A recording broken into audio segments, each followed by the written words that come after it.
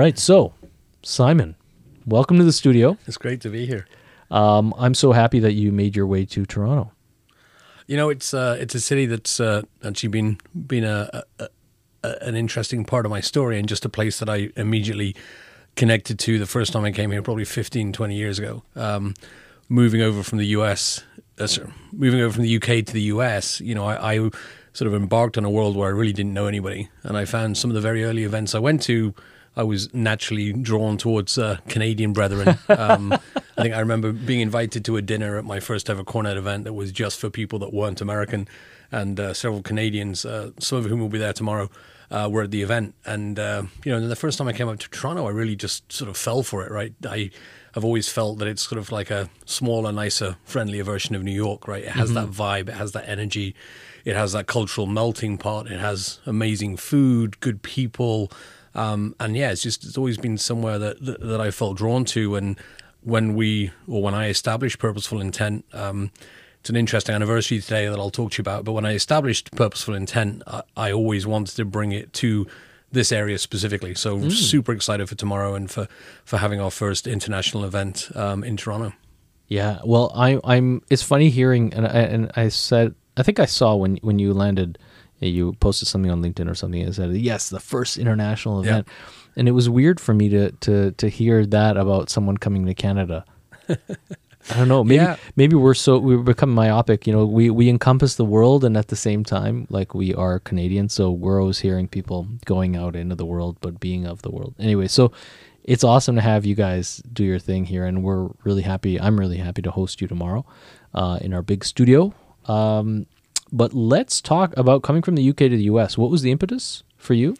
As is often the case, it was a young lady who I've now been married to for 18 years. I was going back and forth to Arizona from London for a client that I was working with. It was a company called Land Securities Trillium. And at this time, sort of back in late 90s, early 2000s, they bought the BBC's entire portfolio of property and leased it back to them. And as part of that deal, they needed technology to run all of the core services like lease administration and space and FM. And the CIO at the time found this little company in Phoenix, Arizona, who he felt was the best fit. None of us really agreed, but you know, he was leading the charge, so we ended up going back and forth to Arizona a lot of times. And actually, on my first trip, I met my now wife Jill. And so after she lived in the UK with me for a while, and then after we got married, we decided to settle in Arizona. So it's been close to 18 years there now. So man, so you were a young man when you came to Arizona. I was a young man, yeah, definitely. Still try and be as lively as I used to be, but yeah, it was a new world for me, and it was intriguing because I to this day don't know if it wasn't for that opportunity if ever I would have come to Arizona. Right, it's not typically a place that tourists go from the UK, right? They want to go to the closer areas like Florida, or they want to go to Vegas. But, you know, so for a lot of people, Arizona was sort of a stopping point. I will still go into restaurants, bars, shops sometimes, and people will be like, oh my God, I love your accent, because they don't get a ton. They're like, are you from Australia? Yeah. And I think that's the other reason why I was drawn to Toronto, because I like having a much bigger melting pot. Arizona's getting there, but still, you know, is not as multicultural as anywhere else I've ever lived, but it's home. It's a nice place to go and relax, and I have a soon to be 6-year-old who takes up a lot of my time, which is fantastic. So yeah, my daughter's 4.5. Oh, great. 4.5 going on, 85.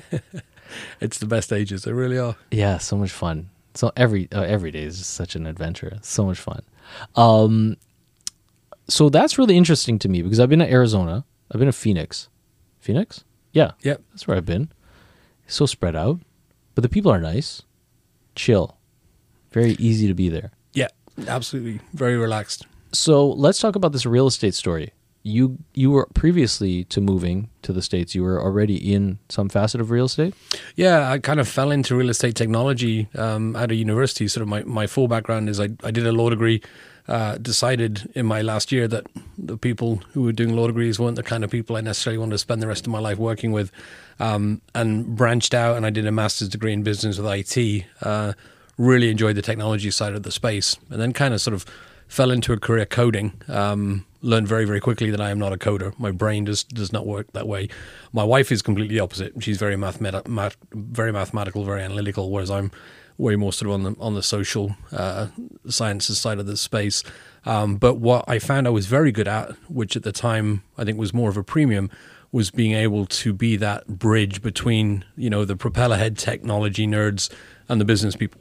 So I had roles where essentially I would help develop requirements and understanding of, what were the business trying to achieve, and be able to translate that into computer language for the developers to build. And then just, by happenstance, went to a property company in early 2000s in the UK, and that was sort of where it all grew from there. Certainly not a career I'd aspired to be as a kid. Mm-hmm. But yeah, now it's, 22 years plus, all around corporate property technology. So yeah, it's fascinating because, I would think that whole realm was pretty nascent when you got into it. And even now, like a lot of the kind of, what do we call it? Do people say prop tech? Prop tech. CRE tech, prop tech, add tech to anything and you've got something new.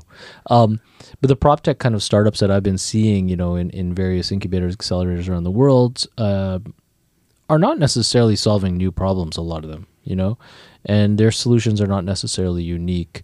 It's just the fervor for, innovating in an industry that seems stayed in particular locales can source capital from VCs, it seems like.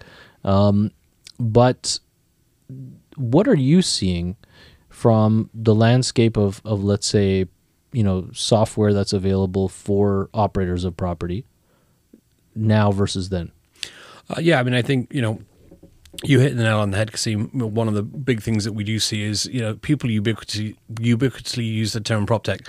And when I meet somebody who says, oh yeah, I'm an expert in prop tech, my immediate thought in my head that I don't always vocalize is, how can you be, right? Because prop tech consists of everything from residential to industrial to retail to commercial. Even within the commercial space, break it down between, technologies that are geared towards the financial side of the deal and the brokerage side of the deal versus where I've always played, which is what happens inside of the portfolio, right? How do you ensure your leases are paid? How do you ensure you've got the right amount of space? In this day and age, how do you ensure, you can bring people to the office using the right type of tech and then track the actual utilization, right? Mm-hmm. So it's a very, very small piece of prop tech. And I think that's why, we're seeing more investment in prop tech on a larger scale because it hasn't been traditionally very innovative at all. And really, I think what COVID has done is kind of changed the mantra. There's a friend of mine in the UK, a guy called Chris Kane. Chris used to be head of real estate for the BBC and for Disney. And he has a great book called Where's My Office? And this was actually pre-pandemic, talking about the fact that, really the equation was broken because office space was always seen as a deal between, the investors, the landlords, etc. And the user of the actual space, the actual physical employee, was rarely considered. Mm-hmm. And I think it's something that's really come to the fore within COVID. So I think now where we're seeing sort of significant growth of solutions is those technologies that actually help people make better use of when they're in the space, help people advise maybe when they should even be coming to the space. We're seeing a lot of investment still in that because it's, there's no clear market leaders, frankly, across the board. And I think we're also now seeing a convergence of things we've hoped for years, which is really focusing on the role of HR and IT teams within the whole property and FM space. Because, I see people talk about products and they think they came out of nowhere, whereas in reality, some products that now have a real validity within the corporate realm, like tools for booking offices, very simply. In the past, they were a technology RFP that was done to replace an Outlook or a Gmail, right? They weren't necessarily seen as being nascent to the workplace side. So, I think the workplace drive is big, but I think also as workplace and real estate practitioners, we need to start thinking about those other areas. Fascinating for me on my journey with Purposeful Intent. Back in February, I went to a conference on the future of work, and I noticed prior to, and one of the big drivers for me in going, only one person was a real estate person.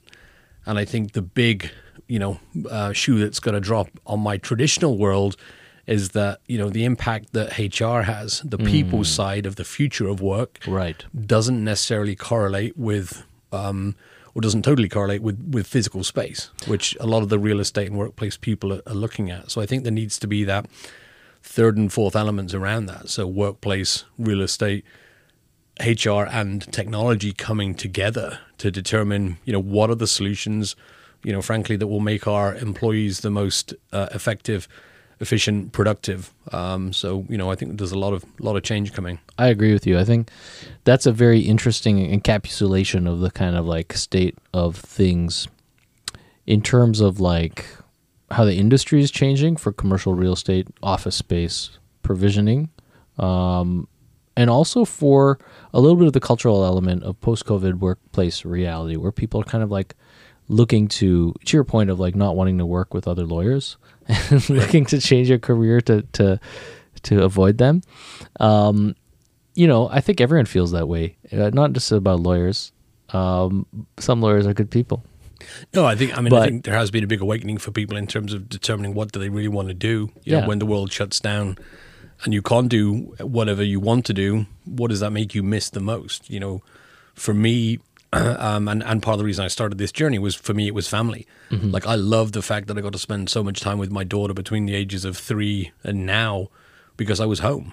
Before that, I was probably traveling. I think the most I flew in a year was, an actual flown miles was like 200,000 miles. So I'm away pretty much every week. So that was a big change for me, and I'm seeing that change across the board.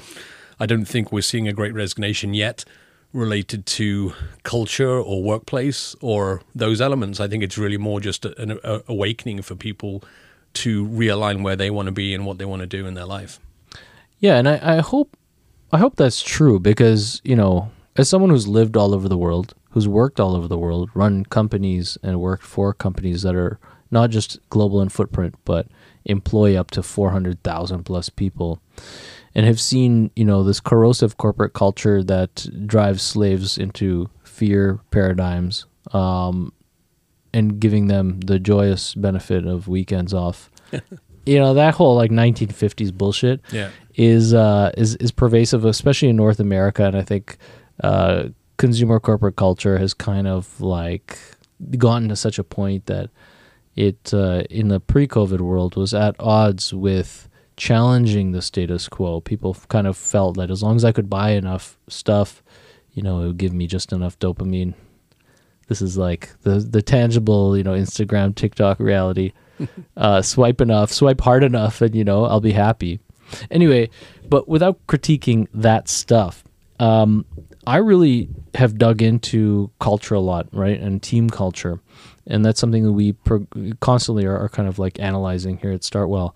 And it's something I was telling you as we were walking into the studio that, it took me 5 years to kind of or not even reassess, but to accurately pinpoint who the best focus is within a team, who the best focus of our attention and our communication is to be applied in organizations. And it's not necessarily the senior leaders that come together on campus in meetings, SLT offsites that we facilitate all the time.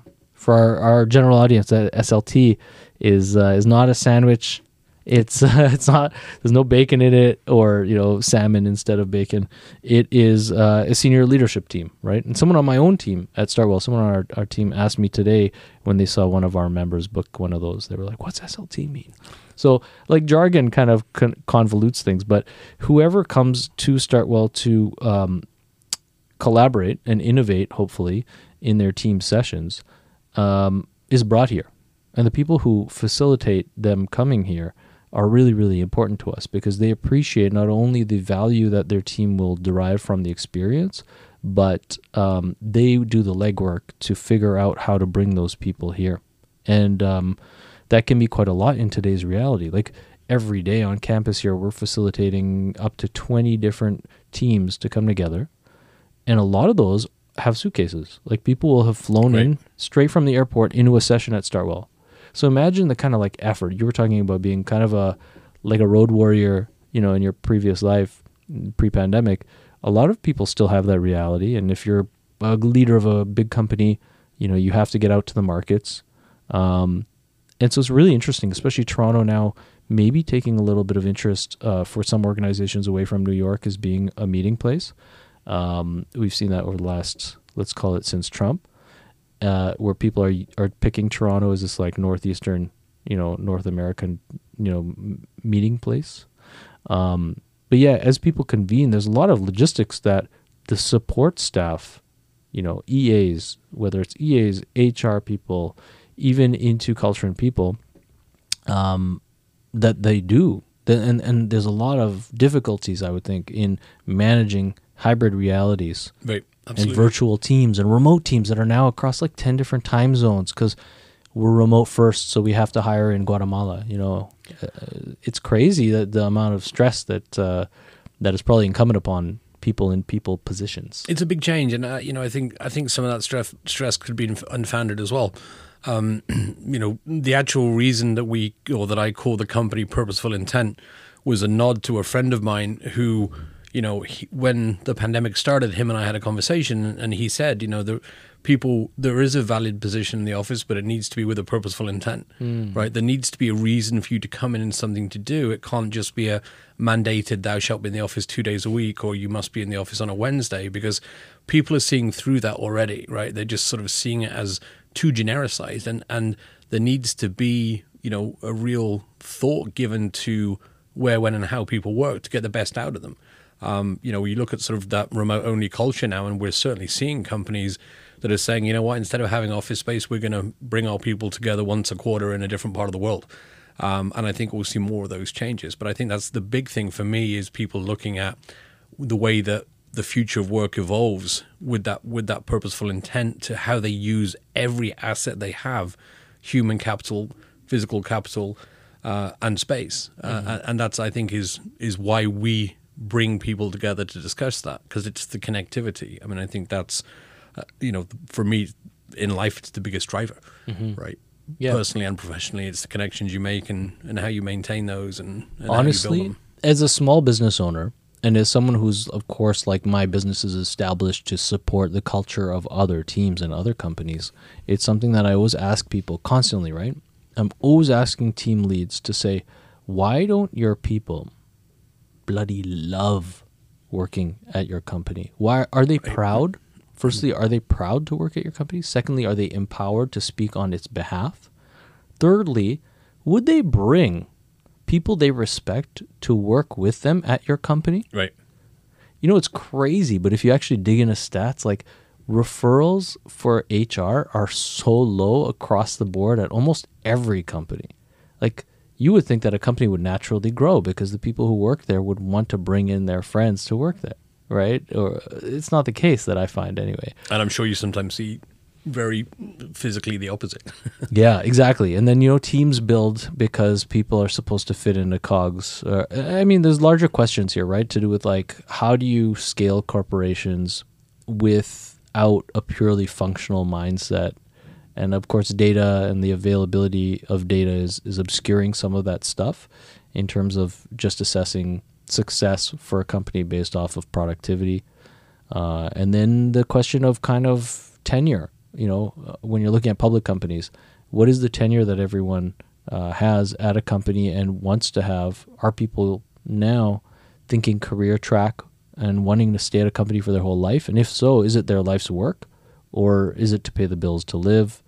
All of these questions, of course, are being addressed now more than ever before, perhaps, or at least now more than the last 70 years. Entirely, and I think they're questions that certainly in the US, people never thought they could ask before. Nobody ever really conceived 3 years ago of saying to my boss, hey, can I work from home 2 days a week, unless it was a very progressive company, because everybody always had that argument, no, it's not going to work. And now we've had 2 years to prove that it actually can work. And I think, I saw coming from, I was born in Ireland, I raised in the UK, lived and traveled a lot of places. My father was an architect. And one of the things I'll always remember, firstly was coming to the US, having to negotiate up my vacation from 5 days, which was typical at the company. 5 days a year. 5 days a year. I managed to negotiate it up to 10. And then after 2 years, I got an extra 10 days. And this was coming from, I came out of college to work for a bank in the UK, and day one I had 28 days vacation. Mm-hmm. And the thing I found bizarre was that in Arizona, when I was working there, people were proud of not taking the whole 10 days because they felt it was more of a commitment to the company. It would be come in early, leave late, and just wasn't the mentality that I was used to. And just, I think that sort of whole work to live versus live to work culture. And I think people now are looking at that in a very different way. And even senior people that I know that have been very much focused on, early mornings in the office in a suit and tie, late evenings, they're at least getting to the point where you don't do an 8 o'clock meeting anymore in the office, right? You do it from home and then you might go into the office. And I think giving people more of a balance has got to be a good thing. Giving people more agency to make the decisions about what is best for them as they work is the right way. We're hearing, I think, from a lot of sort of boomers, my biggest chagrin these days is actually against Alan Sugar in the UK, because he equates working from home to just being lazy, on the couch, doing nothing, not wanting to succeed. And who is this chap? Alan Sugar. He was a sort of I guess probably the most closely you could equate to a Donald Trump pre-Trump's presidency. He actually did the equivalent of the Apprentice, which I think is Dragon's Den in Canada, in the UK. So he was sort of they're different shows, different Of formats. sort of the Dragon's Den's a different format of that kind of. It was more the Dragon's Den. Okay. It's kind of like sit on a panel and assess. Sit on a panel and assess a company. Yeah. So Alan Sugar, he founded Amstrad. Amstrad was Alan Michael Sugar, was the AMS in Amstrad, and very, very successful, very rich, but his commentary is all, I think, very negative and very unfounded in terms of what people do when they work from home. And I think we see that a lot, is the people that have never done it or experienced it, or who are probably scared to try and manage it. They just fear it and they try and pick holes in it. I see it all the time on a daily basis from brokers who are saying, you can't do this, and then sort of fear, in some instances, not all brokers, but in some instances, fear-mongering, trying to encourage people to be back in the office because they know that will give them more of their deals, right? Sure. So it's brokers. Don't get me started on brokers. Yeah, it's funny because that's a whole another sideline note, is the pandemic kind of wiping out the cockroaches somewhat in the industry. At least here in Canada, so many brokers were without income and left to choose different jobs, Yeah. We've had a great culling. And it's very interesting because when we were in Toronto at 1% vacancy rate in 2019, 1%, we had here in Toronto, at Startwell, we had a waiting list that was probably about, a year long for people to get into an office. We're a very small campus, 20,000 square feet, at the time, 9,000 square feet allocated for offices. The rest, common space, event space, meeting space. So we were kind of already on the zeitgeist pre-pandemic, coming into where we are now. It's always been a mission of mine to kind of get out of office space, to be honest, because carrying the risk in leasing 20,000 square feet and carrying that risk for the landlord is ridiculous. Yeah, I was just reading this week, I think that there's 30 million square feet of space available in London, biggest inventory they've had, right? And that's New York is like 20% or something like that. And I think it's all those different factors that are playing into this. And I think, brokers have to evolve to survive. Our mutual good friend Dave Kearns, he's one of my favorite people to read on LinkedIn because he's so thoughtful about what he's posting and talking about.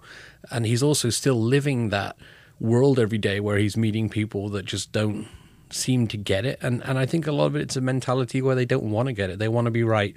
There's probably some vested interest in certain areas. This has always been the case in every industry. Brokers in general. Any middleman who has not got skin in the game, I always find, I'm a little biased about this. No, I'm not biased about this. I've thought it through, and I've experienced this in many different applications of business, I think, over the years. But if you're in the middle, you have to do such a great job if you're going to be meritorious, and build an illustrious career that's not just transactional, right, of being good at relationships. Yep. That's the thing. And very few people excel at that as commercial brokers. Real estate, that's residential, is very different, because if you're putting a family in a home, those guys are going to yell at you if you put them in a bad home. Right. Or at least they should.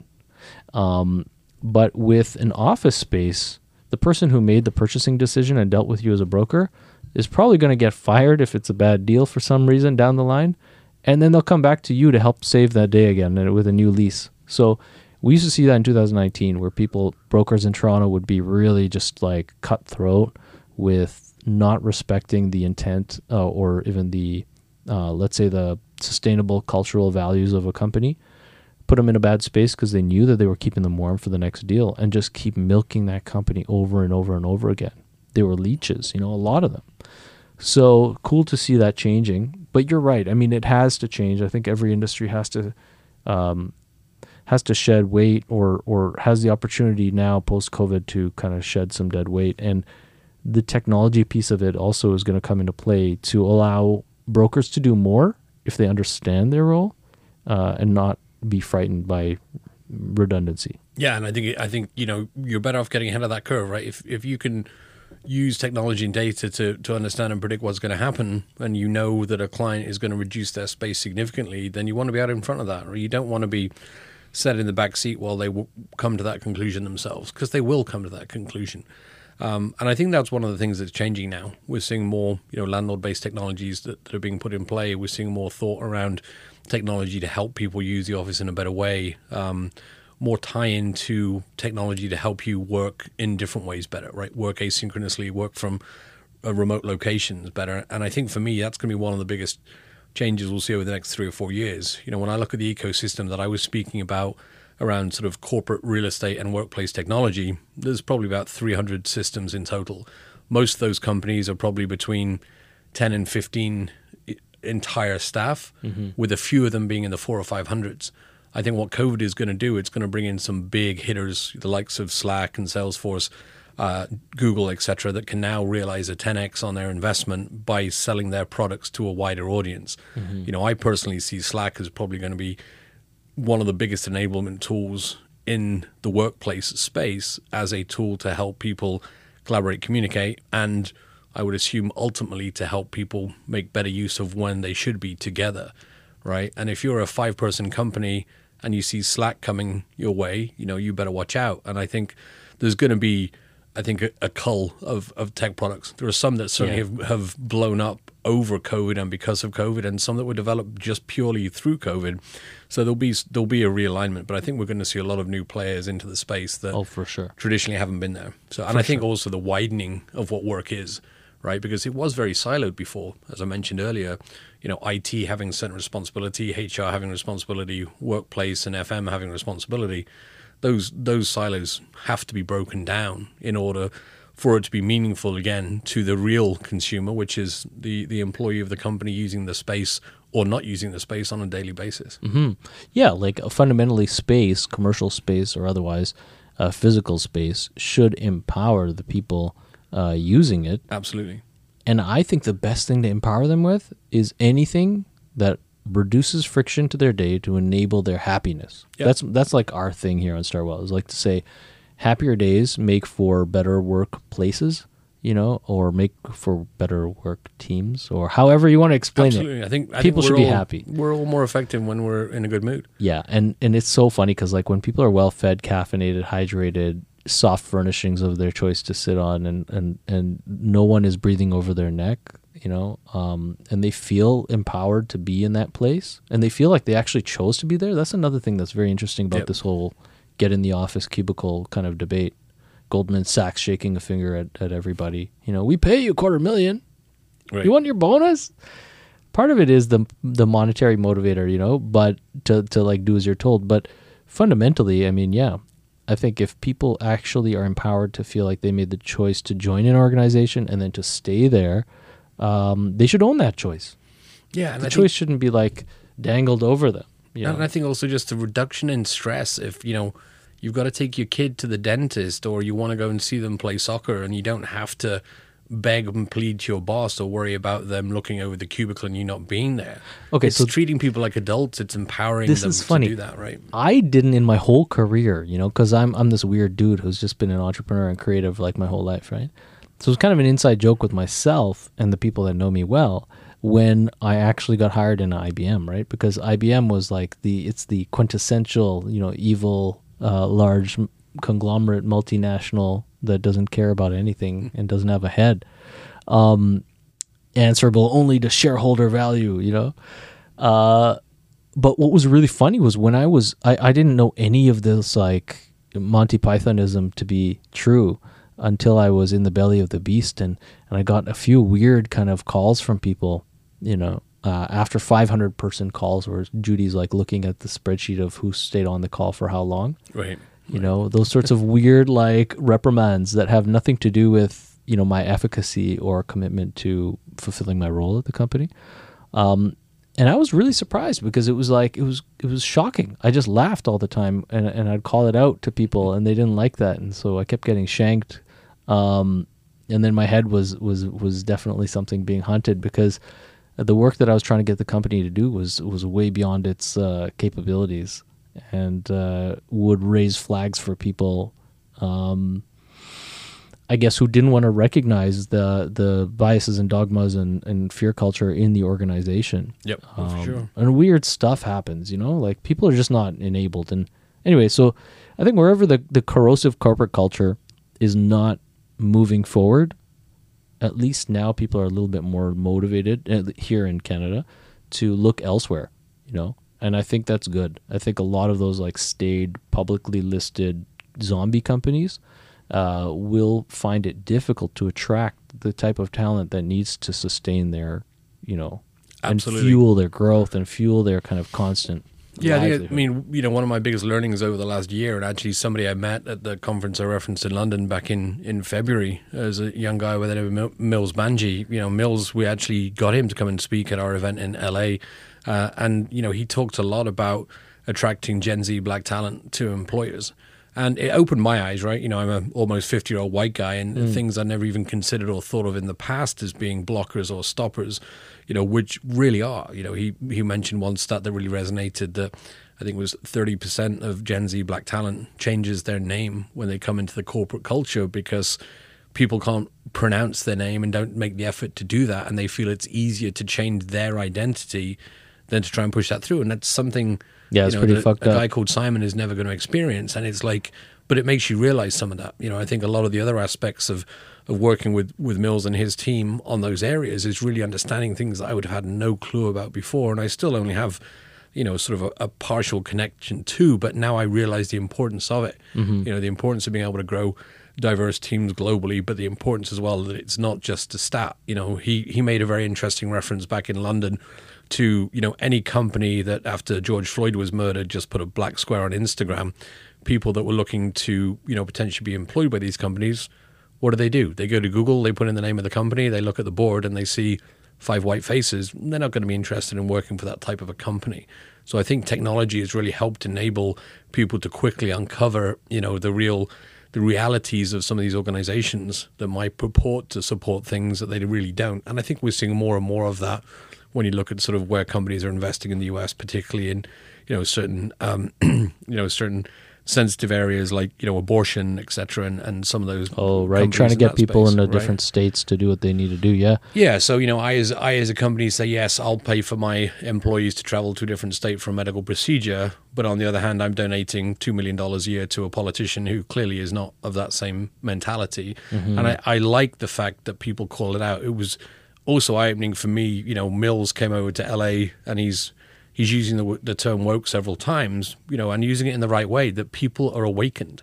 Woke in the US is an insult these days, whenever I hear it, I think it is an awakening, and we need that. Mm-hmm. We need to be, I think, a more, holistic society and more conscious of these biases that we've had for years. We can't just try and ignore them, right? We need to work these things into our cultures, into our companies, and as people that can sort of help lift up. One of the things that we try and do at PI is really focus on that, right? So we have internal metrics that we do publish out about diversity. So we ensure that it's at most 50% male, at least 30% people of color. We're looking at bringing neurodiverse people in. We have a policy where we'll bring a couple of people to events that otherwise wouldn't be there, maybe based on their youth, maybe they're from a disadvantaged community. Mm-hmm. And we're really focused on that. We're focused on, diversity of speakers. You're not going to see... That's why you invited me to attend, because I'm broke ass. You're like, Kasim, don't pay anything. Just give us a place to host this event. This is the best. This is, I think sort of working with like-minded individuals is the biggest drive for us. And, I love being here at this space. I'm excited to welcome everyone here tomorrow, and who knows where we go from here. But that's part of the reason that I wanted to get involved with what I'm doing. Right, is to sort of see where you can go creatively, meeting new people, and what we can do together. Is for the future. But I think it's exciting to connect with like-minded people. Agreed. Let's take a step back. Purposeful Intent founded when? just during the pandemic? Our first full, our first day of sort of full time was on April 1st. But the date I referenced earlier, having a 6-year-old and also being somebody who's been very into social media my entire life, my wife has always ridiculed me for how many pictures I post on Facebook or Instagram. But what I love now is that, every morning when I wake up, I'll hit the memories button. I'll go back over the last 5-10 years and see what we did. A lot of it is obviously focused on my daughter these days. But something I noticed when I landed in Toronto today, and I did that, was a year ago I posted first in-person conference in over 2 years. I was heading to Las Vegas. And the reason that date is interesting to me, especially with being here today, is that was really the start of a 6-week journey that culminated in Purposeful Intent's inception, because I went to 6 different conferences and I felt that nobody was really hitting what I felt was needed post-pandemic, which was bringing these incredible people together, but giving them the opportunity to talk about what they're experiencing, right? Every conference format is like, let me push some shit off the stage on you, and then you go network over drinks at the end, and then whatever, that's on you. And that's when really the point is to get people together and get that brain trust going and have that experiential. That's why I like this whole workshop format. So tell me a little bit of the format of the event that came out of this. Yeah, so I think, and again, I think based on that sort of 6 weeks plus 22 years of doing these types of events from every angle, from being an attendee, a sponsor, etc., I really felt the missing elements were very much bringing people together with a sense of community. So the middle of our days, we do 3 one-hour workshops, facilitated workshops. All we bring as Purposeful Intent to the table is great facilitators and a topic. So some of the topics we're going to talk about tomorrow include demystifying the metaverse. We're going to talk about actionable data for the workplace. And what we do is come up with those topics and then have a discussion with the groups around what is important to them. Mm-hmm. So we don't pre-can any content. We're not presenting. We're facilitating a discussion. And there's been a real benefit in terms of getting people to communicate together on in those subjects. We bookend that with speakers, but what I also do and commit to, the speakers will never be paid. People will never pay to speak. Okay, they will be thank paid. You for clarifying that. And then the other aspect is I try and get people that are sort of on the fringes of the industry. I've certainly sat at many conferences and you hear somebody speak and you think, I could probably do this. Mm. I want people that are going to make really people stand up and question everything they've thought in the past. Tomorrow we have 2 tremendous speakers. Linda Nazareth, whose background is really from an economics perspective, and she's going to talk about, what's happening in sort of the future and really the why of work as we go forwards. And then Eric Termiende is coming into town, and he's going to really focus on sort of some of that futuristic aspects of how do you build teams. So a lot of what you were just talking about, Kasim, how do you build teams that can shift to this new way of working? So, these aren't real estate people. They're not people that think about things like space plans and allocations and furniture. These are, people that are really thinking on a much more macro level. And that's what we want to do is bring in that thought. And then, my other bugbear with conferences has always been you don't necessarily get great experiences from a networking perspective. They're not always inclusive. So what we do with our events is, we put on a great dinner. For Toronto, we're putting on a great dinner in the evening that everybody who's been part of the day is invited to. Mm-hmm. We've done more extreme things in the past, and we will again. Probably the most memorable, our first event we had, you mentioned earlier, being a wannabe rapper when we were younger, but we had DMC from Run DMC perform live. Amazing. But in addition to that, he did a phenomenal fireside chat about lots of things, but including, creativity, diversity, inclusion. Being a young black kid with glasses who liked poetry was essentially his background. Sure. Made him into one of the world's, foremost rappers. But I think hearing those conversations and about, how he innovated, right? Mm-hmm. We saw a lot of parallel between him and our first speaker that day, a gentleman called Duncan Wardle, who we're going to bring back in San Francisco. And Duncan's background, he was the former head of creativity and innovation at Disney.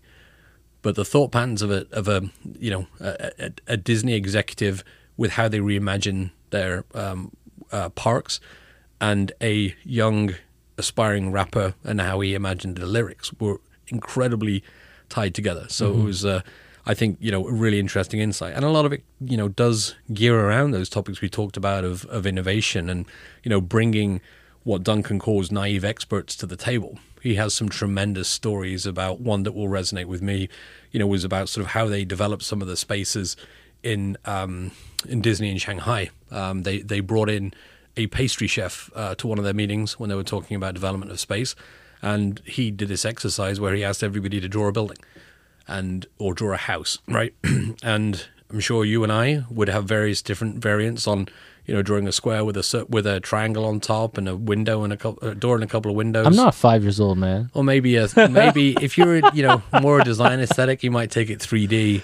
Well, the pastry chef lady, she actually drew a house that looked like a Chinese bun, and that was actually the inspiration for some of the houses they put into Disneyland in Shanghai. Cool. And I just love that concept, and that's sort of something that I want to take to our events, of having that sort of expert, but not somebody who's going to tell you things you might think you already know. So absolutely. I mean, it's really critical for people to be able to think outside of the box, and to do that, you almost need to shine light into the box. Yeah, for sure.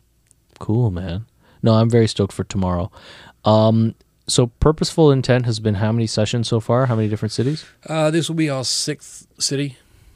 So we had we started off in Phoenix, where I'm based in February. We did a small event in San Diego, and then we did events in New York, LA, Toronto, and actually this is 5. 6 will be in San Francisco at the end of the year.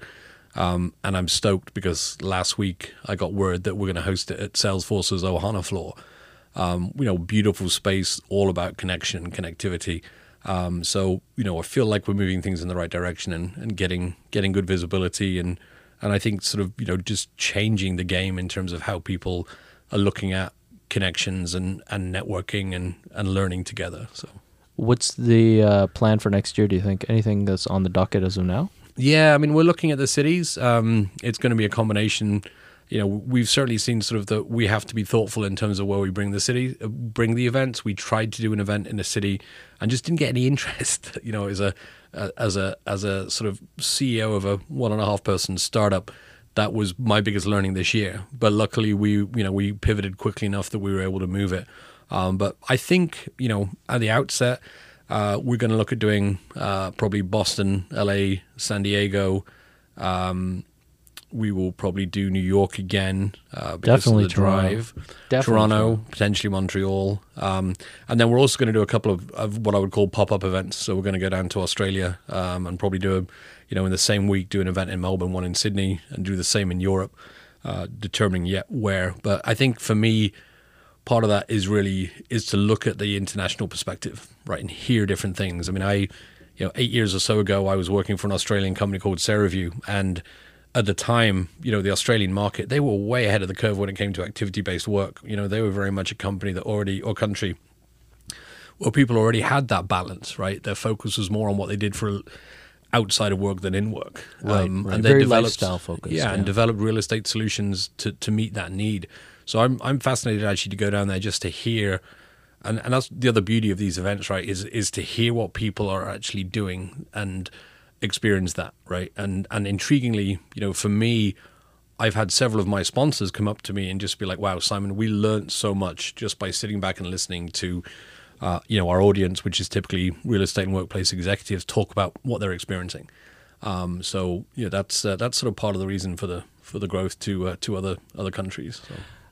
And this is what you do now, right? Is this the only thing that you do? Yeah. This is my full-time gig. I mean, I do some consulting for some of my background is all in really the tech world. So I do consulting for sort of some of the tech startups in our space to help them build out their products. You mentioned earlier about the solutions out there. We still see solutions to problems that don't exist. But I've also conscious in my background of seeing products that if they had a different sales leader or a different focus, or they had some connectivity to the industry, would have been very successful, that have failed. And so what I try and do is work with companies and brands where I feel they have something unique and help them grow in whatever way possible, whether that's with introductions to the PI community and the right types of people to help them, or simply talking, developing, functional requirements and helping them with processes, etc. So that's kind of what I do in my spare time when we're not working on the events. Totally dovetails with the events. Yeah, absolutely. That's awesome. Yeah, I see a mentorship network that's turnkey, right? Not just you. Yeah, absolutely. We'll bring 6 facilitators tomorrow, all people with very different backgrounds and experiences, but all people that could be a benefit to PI and the wider network as they go through, the different challenges they're facing. So everything from, organizational design to physical design to obviously tomorrow's focus is more on the technology, but in the past we've done, focuses around DE&I, innovation. So, the people, the core of PI in terms of the learnings are certainly the moderators that are helping bringing out the right types of discussions. So always grateful to them for participating in our events. Excellent, man. Wicked. Cool. Thanks for joining me. Thank you. We're super excited for tomorrow and excited for a future with Startwell. So. Absolutely. It'll be long and illustrious. Love it. All right, mate. That was good.